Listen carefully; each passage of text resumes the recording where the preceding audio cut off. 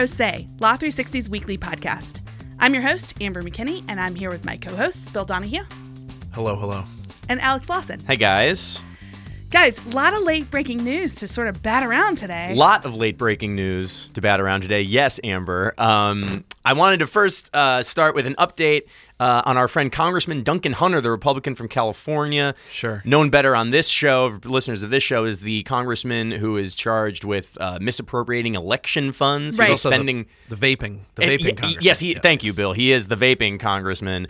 Right. He was charged by federal prosecutors to be using his election funds for personal expenses, ranging from lavish Italian trips to like going to the Quick Stop for some beer and cigarettes or something. Right. But no vape juice. No vape juice. No. We went through the indictment. It's the whole thing. Anyway, that's proceeding along in California federal court.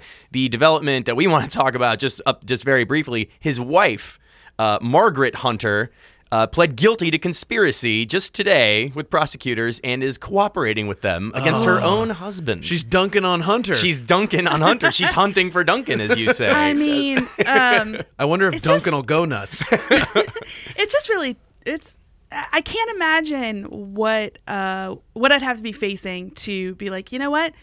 I'm going to flip and I'm going to tell everything Andrew ever did. What about 3 to 5?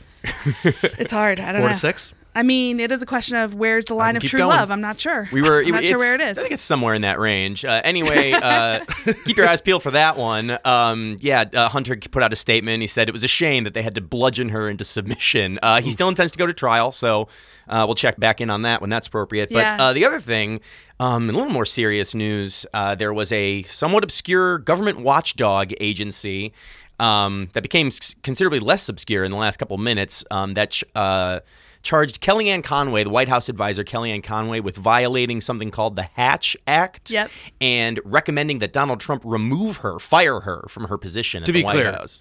these were not criminal charges. No. Yes. This is a government watchdog agency. It's called the Office of the Special Counsel. Correct. Not to be confused with the Special Counsel's office. This has nothing to do with Robert Mueller. I can't imagine why anyone would confuse those Little two. bit of a party planning committee to plan parties situation going on. Right. So anyway, the Office of the Special Counsel is tasked with enforcing something called the Hatch Act. This is a law from 1939 that basically bars federal government employees from engaging in campaign politics. So you're just like, as a civil servant, your job is to serve the public, not be out here on the stump or bashing your, the president's political opponents or things like that. Kellyanne Conway has gotten a rebuke from this office before. Last year, she went on TV and was weighing in on the special Alabama Senate election, and she got sort of a finger wag from the OSC at that time. They said this is likely a violation of the Hatch Act. Please don't do this again. She has been making the rounds on TV again, weighing in on the 2020 Democratic candidates. This, combined with sort of her history with the law, was enough for the agency to say that sort of she is a repeat offender and she clearly is not taking this very seriously, and they called for her to be fired. And it's a little bit interesting. The White House... it wasn't clear whether or not this would become like a capital T thing. The White House quickly put out a statement saying, we're not going to fire her. We find this to be a flawed interpretation of the law. And then I thought it would kind of end there, but then mere minutes before I stepped into the booth here, the White House counsel sent like an 11-page memo to the OSC, basically saying the way that you have interpreted this is unconstitutional. You're abridging federal employees' rights to exercise free speech and things like that. And the OSC is a watchdog agency, and in their memo, the White House asked them to hand over a bunch of their documents that led them to this. So, I mean, I don't know how we'll maybe sort of have to keep tabs on how much of a thing it becomes, but it's offense is defense, as always. Well, and now like who's watching the watchdog now? They're like, well, we want to know more about how you're enforcing the law. I feel like this story is another one in this Trump era where I didn't know a lot about what emoluments were before he became president. I didn't know much about the Hatch Act. I feel like I'm learning FARA. so many things. Yeah. Yeah, FARA, exactly. that's another I know one. a lot Yeah, about FARA. Well, the Hatch Act. Some would tell you. Some people, have been saying, that the Hatch Act almost harkens back to a more quaint time where it was easier to draw lines between governing and campaigning. Sure. When a lot of that is sort of one hand washing the other now. But yeah, that's sort of the late breaking news. There's lots of other stuff to talk about today. Well, later on today, we are going to talk about something that I think everyone will really identify with. It's not obscure at all. It's robocalls. We're going to have Kelsey Griffiths on the show. We've all been there. We certainly Wait, I gotta have. go. I'm getting a robocall. So we are going to have Kelsey Griffiths on the show. She's our senior telecom reporter to talk about moves the FCC is making to try to curb those. But before we get to her, I want to take us back to another big story that we've covered on the show, Varsity Blues. Yeah, the Varsity Blues. So for people that maybe don't remember the code name of that scandal, it's the one where wealthy parents like Felicity Huffman and Lori Loughlin paid to either fake athletic credentials or cheat on entrance exams, paid to have those things happen for their kids to get into various elite colleges. So what's going on? Did they finally rope in Patricia Heaton over here? Not yet. Suzanne Summers? So a couple things. One real quick one. We had the very first sentencing in the scandal. It was a Stanford former sailing coach. He ended up getting, technically he was sentenced to 1 day in prison, but it was deemed served and he got some, home confinement and agreed to pay some restitution. A Stanford sailing coach. Yeah. The prosecutors pushed really hard to actually have him serve some real time here. But the judge, after weighing what was going on, basically said, and this actually not basically, this is a quote, said, "I have not heard of anyone who is less culpable." So it seems like there's still a lot of bigger fish to fry in this huge sprawling scandal. Right. Well, and there were extensive wiretaps and transcripts for them to go over. So yeah. Well, what else is going on? If you remember, there was one big sort of charging document that included tons of parents who allegedly participated in these various schemes to get their kids into schools, and it was all presented as one big conspiracy. Yes. So with such a long list of prominent clients, obviously law firms were quick to sign them up to represent a bunch of these people. Oh, yeah. It was something of an arms race for the Boston white shoe law firms with clients with money to burn, probably a protracted legal process going on. And so a lot of these big firms ended up with a mix of who they're representing, sometimes various parties. And that's led to potential problems. Over the last week or two, we've started to see motions in court about how some of these big law firms may have conflicts in representing more than one person. So name some names. Who are we talking? What firms are we talking about getting in this, as Alex put it, this arms race for the rich parent demo? All the ones people have heard of. So federal prosecutors flagged several potential conflicts. It was firms like Boies Schiller, Latham & Watkins, Nixon Peabody, Ropes & Gray, big, well-known firms. Yeah.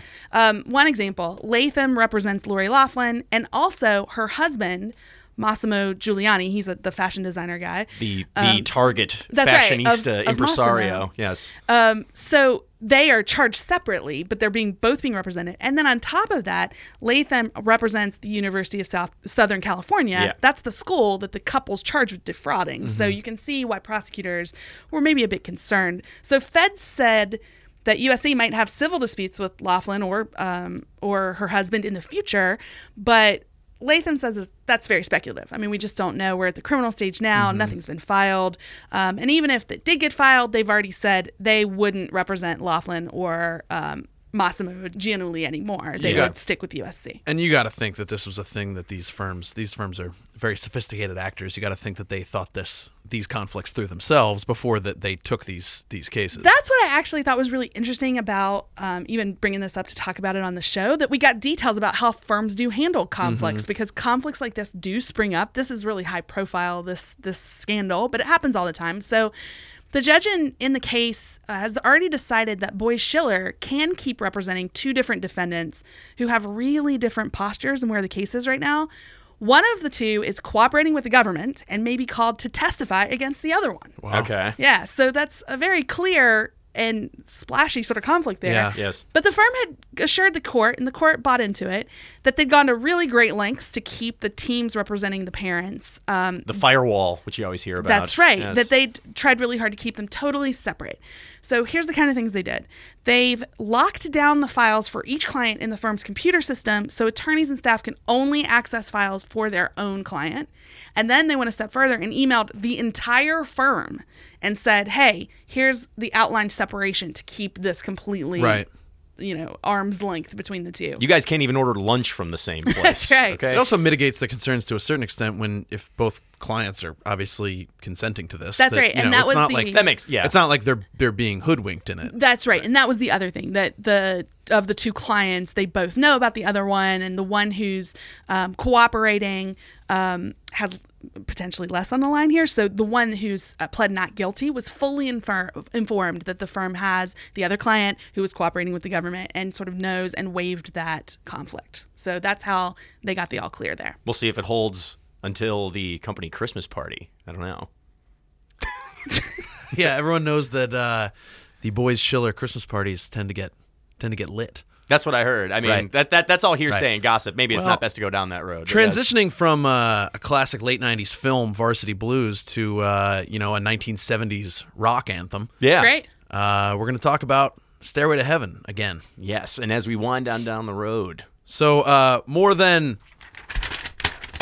checks paper, let's check the 47 years after the song came out, we're headed back for another round of legal battles over a weird lawsuit that claims that Led Zeppelin stole the intro to Stairway to Heaven from a sort of weird song from the 1960s. I feel like every time we do one of these, it's just a way to play classic rock songs that I don't like. Yeah, I mean, Oh I my don't- God, are we gonna get into like more takery over your? Oh, right. Amber really disliked Meatloaf, right? Yeah, Or- your opinions over All right, empirically so wonderful songs. I hate Meatloaf. Okay.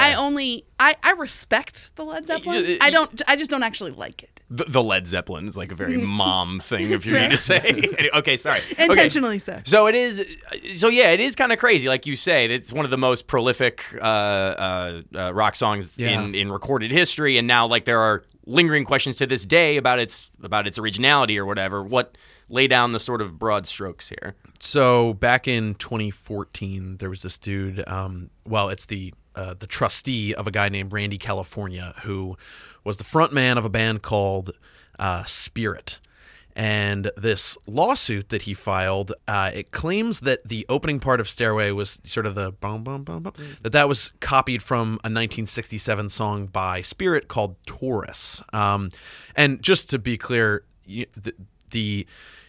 the interesting wrinkle here is not that the lawsuit was filed like 40 years later, as much as I stressed that at the beginning, because that is weird. But, there's sort of a rolling statute of limitations. Yes. With copyright, and they're still selling records, you're still allowed to sue. So anyway, so the songs do sound pretty similar. And I think we have a recording. We'll go with the Spirit song first.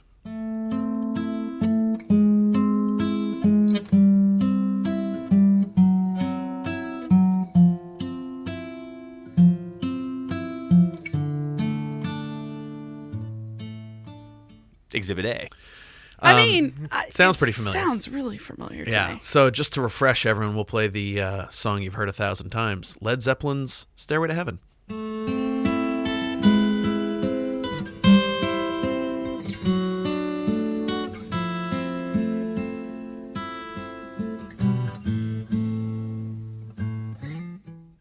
All right. So did Randy California win? It's just a good name, by the way. It Randy sure is. I was California. going to say, are the Red Hot Chili? Is he going to sue the Red Hot Chili Peppers for doing Danny California? Because He this is should. a whole other thing. It's the next suit. Anyway, So, so he to sued answer in your- 2014. Yeah, and to answer your question, no, he did not win.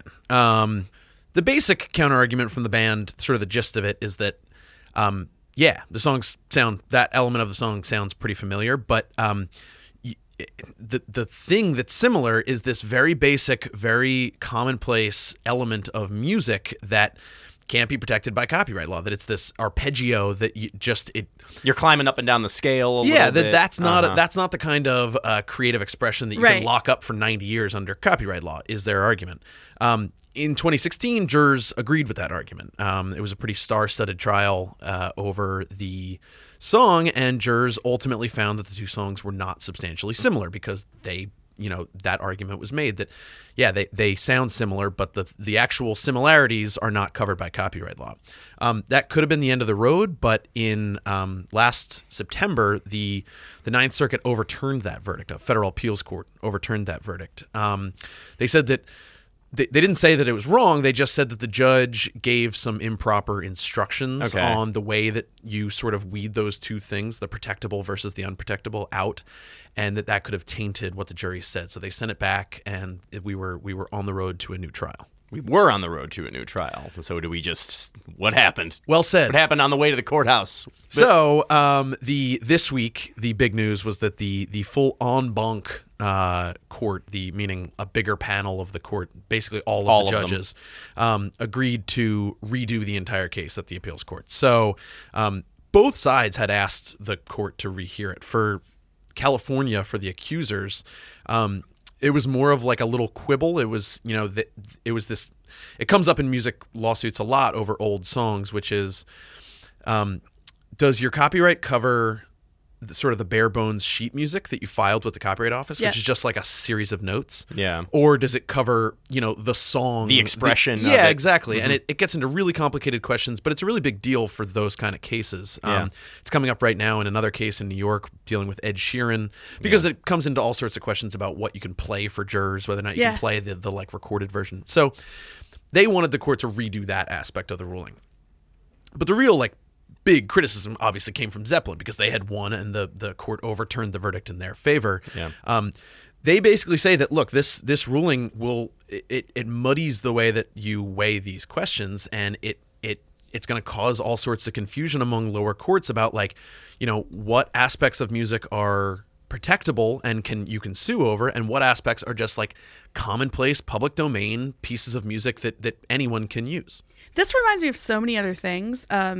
Some other music stuff that I'll get you to explain. But the other thing it kind of reminds me of is when we talked on this very show about people suing about various dance steps that Fortnite was using. Totally. And it's kind of the same question of what's the part that's so common that it's public domain versus what's the broader creative expression that is covered by copyright. Well, it's a question that, I mean, if you really want to boil down copyright law, the tension in every case is, what can everyone say? What can everyone use? What is free for everyone? And what is this sort of time-limited monopoly that we're granting to people? And those two things obviously come into tension with each other. And especially in terms of the music context, it's a thing. It's basically the exact same issue that was at play in that really big lawsuit filed by Marvin Gaye's kids over Robin Thicke and Pharrell's Blurred Lines. Yeah.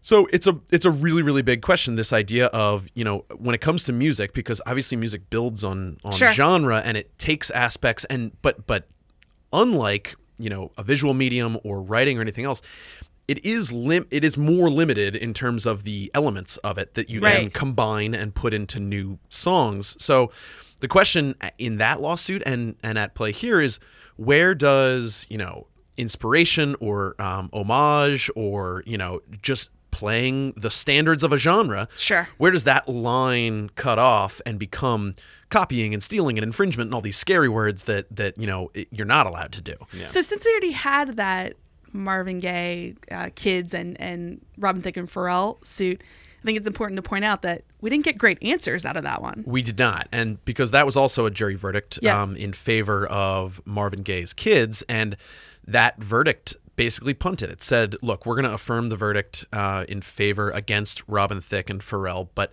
it was consciously narrow. They said, we're just affirming the verdict. Don't read this any further.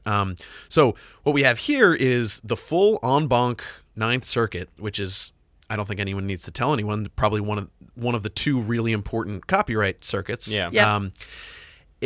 Taking this case en banc is very rare, and it allows for the court to override its own precedent. They can essentially make new law when they do that. So it'll be a really interesting thing to see what they say about those big sort of almost philosophical questions about copyright law. It'll be really important and a big deal when they eventually issue that ruling.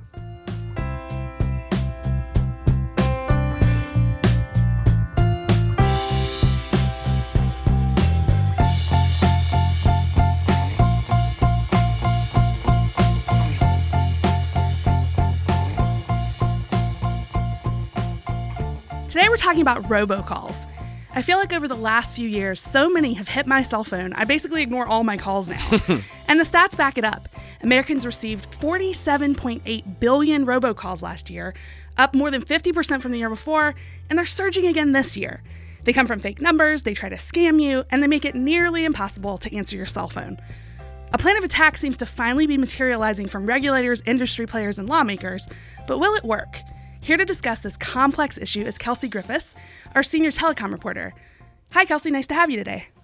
Hi, Amber. Thanks so much for having me call in from D.C. We're going to talk about something nobody likes, robocalls. I actually got one right before we started recording. It was awesome. I took a screenshot of it, yeah. Oh, perfect. Yeah. Well, that just proves the point. We're all getting them all the time. But Kelsey, can you tell us a little bit about how big this problem is? Absolutely, Amber. So just speaking from personal experience, I've had callers calling my cell phone in the middle of trying to cover a story, and they're spoofing my own number. So it looks like my own phone number is calling my phone and interrupting my audio recording. So I can personally attest this is affecting lots of people on many levels, including me, and interrupting my workday. The chairman of the FCC, Ajit Pai, also likes to talk about this issue as a consumer and says that he constantly gets robocalled and he wants to figure out a way to stop the calls from coming into his phone. So I think people at all levels recognize that this is a problem. Yeah. The FCC has said that this is their top consumer complaint. They actually received 232,000 robocall complaints from consumers last year. That's so many. And that had almost doubled since 2017. So people are realizing that this is more and more of a problem, and the FCC, as the primary regulator over this area, is really feeling the squeeze to get this sorted out once and for all. And we mentioned earlier that 47 billion calls that came in last year. Is there any other data about just how big of a problem this is beyond just the FCC complaints? Absolutely. So some recent data from a call blocking app called Umail shows that people got almost 5 billion robocalls last month alone. There's a lot of robocalls. If you break it down further, the volume of robocalls is about 152.9 million robocalls per day. And that breaks down into about 1,700 robocalls per second. That's nice and manageable. It's pretty easy. Yeah. This explains why I just don't answer calls on my phone anymore. And now I feel super justified in that response. So a lot of the stuff we're talking about are actual like scams and you talked about getting your own phone number calling you. Can you tell us a little bit about kind of what we're dealing with here? Are they all scam calls? Is it how does spoofing work? Like just sort of some top line stuff so people know sort of what we're getting into here. Sure thing. So that's a great question because people in the highest levels of Congress and government agencies are still asking these very basic questions themselves. There's still a lot of confusion about what constitutes a robocall, what constitutes an unwanted call, and really what can the government do to crack down on these different categories. So scams make up almost half of all robocall traffic. There are some other big categories for robocalls as well. They can be reminders, payment alerts, and telemarketing calls. So it's pretty clear from the outset that the biggest problem that everyone has is with these weird, scummy, scammy feeling calls that you just really don't want to get. So I think that's where most of the attention has been lately. Yeah, they're like telling you that you have criminal charges against you, or trying to trick you into giving your social security number away. Also, I've read recently about ones that it'll be a number you don't recognize, and so you call it back, and suddenly it starts charging you per minute in the call you've made back. Those are called one-ring scams, and they often originate overseas or in areas that can allow the carrier to charge you very high prices for calling that number back. So that's one of the types of scams that regulators are looking to crack down on right now. Now, the call that I referenced earlier was that it came in from a number that was the same first few digits as my actual phone number, and that's spoofing, right? Could you sort of walk us through, what that is and, what that is in this problem? Yeah, so spoofing is one of the most common types of robocall scams where it makes the number that's calling you look like it's coming from a neighbor or from another number that you would be inclined to pick up. Yeah. A classic example of this is the IRS spoofing scam, where it actually masks the real number of the IRS and makes you think that you owe the government money or tricks you into giving information away. So the government has taken some steps to really crack down on that scam. So hopefully we won't be seeing those as much. But the problem of spoofing still remains live. Yeah, I think that's a good place to take us to sort of the next phase of this conversation, which is talking about what has been done or what can be done to fix it. And, as I was digging into sort of researching this story, a thing I didn't really understand was that most of this stuff is already sort of in a technical sense illegal to do, right? And it's more been a big growth in like technology allowing it to happen and to get away with it. Totally. This is primarily a technical challenge. And I think one of the things that has really allowed robocalling scams to grow over the last few years is the fact that the technology is so cheap. If you just buy a computer and a little bit of software, you can run these massive robocalling operations from your home or from a small business. So it becomes really hard to track down the bad actors when they become so mobile. And if you're spoofing the numbers, there's no, what you're doing is against the law, but there's no quick and easy way to sort of go after that person, right? You can't star 69 your way back to that person like you could in the good old days. Yeah. Exactly. Things have gotten so much more complicated in the age of mobile phones and the internet and all of that. So one of the main things that regulators have been grappling with is trying to sort out the categories of calls that can be legally blocked and the types of calls that can be easily targeted to sort of cut down on all this illegitimate traffic we're getting on our phones. Obviously, the biggest category are scam calls, but when you look a little bit closer, it's kind of hard to decipher which calls carriers should be allowed to block before they reach your phone at all. Yeah, are they? Yeah, Kelsey, tell us more. How are they trying to figure out like what's a legitimate like telemarketer that's allowed to call you versus ones that are spoofing numbers and are a scam? Sure. So some of the easiest markers of scams are misusing phone numbers, using illegal area codes, using numbers that aren't assigned to any carrier. So there are a lot of markers to show carriers that this particular call is spam. But there are some kind of gray areas that regulators are still trying to figure out how to deal with. So let's say you sign up for reminders from your pharmacy and your pharmacy is using an auto dialing program to send you a short automated message to say, hey, your prescription is ready. And that's the sort of call that could potentially trigger call blocking. And that's something that regulators want to make sure they don't prevent you from getting. Okay, so that kind of leads us into what actually happened this week and why we have you on the show to talk about it. The FCC actually took a vote on one action that carriers could take to deal with these robocalls. Tell us what happened. Yes, so the FCC had a blockbuster vote last week. They ended up voting to allow carriers to start blocking calls that they suspect to be scams or unwanted calls on a default basis. So previously, carriers could block calls only if you, as the consumer, opted into their call blocking technology. But they had a lot of problems with engagement. A lot of people didn't know about the programs. A lot of people wouldn't take the steps necessary to opt in. So yeah, I had no idea, Kelsey. I've just been ignoring my calls all this time. Yeah. I didn't even know that was an option. Exactly. I still wouldn't know how to opt in because for being a telecom reporter, I'm very technologically disadvantaged. So. So now they can do it automatically on behalf of their customers. Exactly. So that actually ruffled some feathers because, believe it or not, there is a pro robocall lobby out there.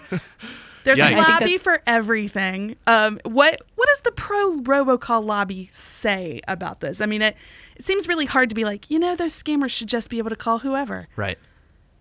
Right. So it's kind of an interesting argument. A lot of these pro robocall arguments are coming from healthcare companies, pharmacies, debt collectors, and credit unions. So people in the health and financial services sectors. And these groups use auto dialers to reach a lot of customers or potential customers. So they say, hey, FCC, you shouldn't block the unwanted calls because the unwanted calls are still legal and maybe it's information that people don't necessarily want, but they need. So that's a question that the FCC is going to have to deal with down the road. why this came up in this debate last week is because the FCC just gave carriers pretty broad authority to block robocalls or suspected robocalls, and these financial services companies are worried that their calls will sort of get caught up in this really broad dragnet. And there's also some bills floating around in Congress, right? Some beyond just the FCC that there's, because I'm sure legislators are hearing about this too. What is Congress sort of looking to do? Yeah, so the biggest thing on the table in Congress right now is the TRACED Act. And this bill would basically force carriers to implement some authentication technology to make it easier to weed out spam and spoofed calls.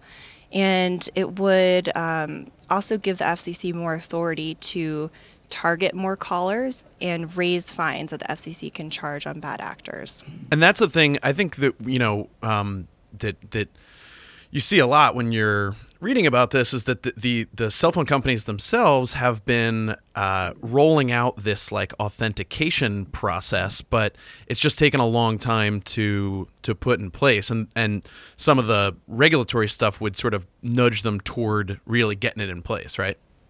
Exactly right. This would just be more fuel to that fire for the FCC and for industry to kind of work together to put these solutions in place.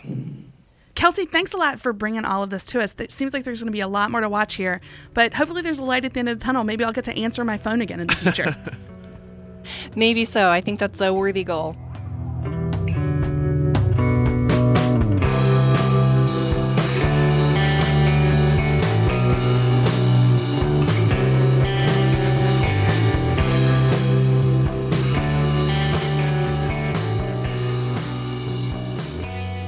We like to end our show with something offbeat, and Bill, I think you have a good one for us this week. Yeah, we're talking about Cellino and Barnes, everyone's favorite injury attorneys here in New York City. A fixture of the New York TV scene. Yeah, I mean, everyone knows the song, Yeah. Cellino and Barnes, injury attorneys, 800-888-8888. Don't wait, call 8.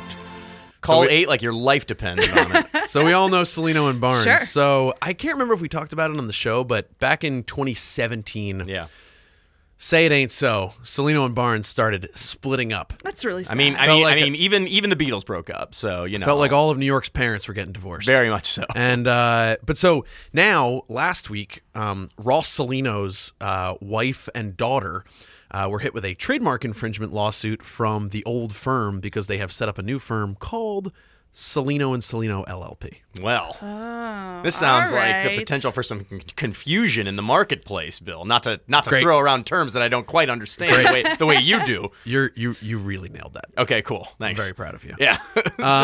So now we've got this situation where Stephen Barnes, on behalf of the continuing to exist firm, because the lawsuit from splitting up the firm is pending, he filed this lawsuit against Cellino's wife, Anna Marie, and their daughters, Anne Marie and Gina, saying that this new name of this firm is going to confuse people into, rather than calling 8, they'll call the new Cellino firm, which is also going to be a personal injury firm. They could call 5. It's a whole thing. I mean, it's a hornet's nest of legal liability. And I mean, also everyone in that family is a lawyer. Completely. Yeah, I love that. A little Cellino legal empire brewing in Manhattan. To be clear, 95% of why we chose to talk about this story is so that we could play the jingle, and sing it together. and there's some interesting stuff here. Under New York state law, this is the defense of the Cellino and Cellino people is that under state ethics rules, state bar rules,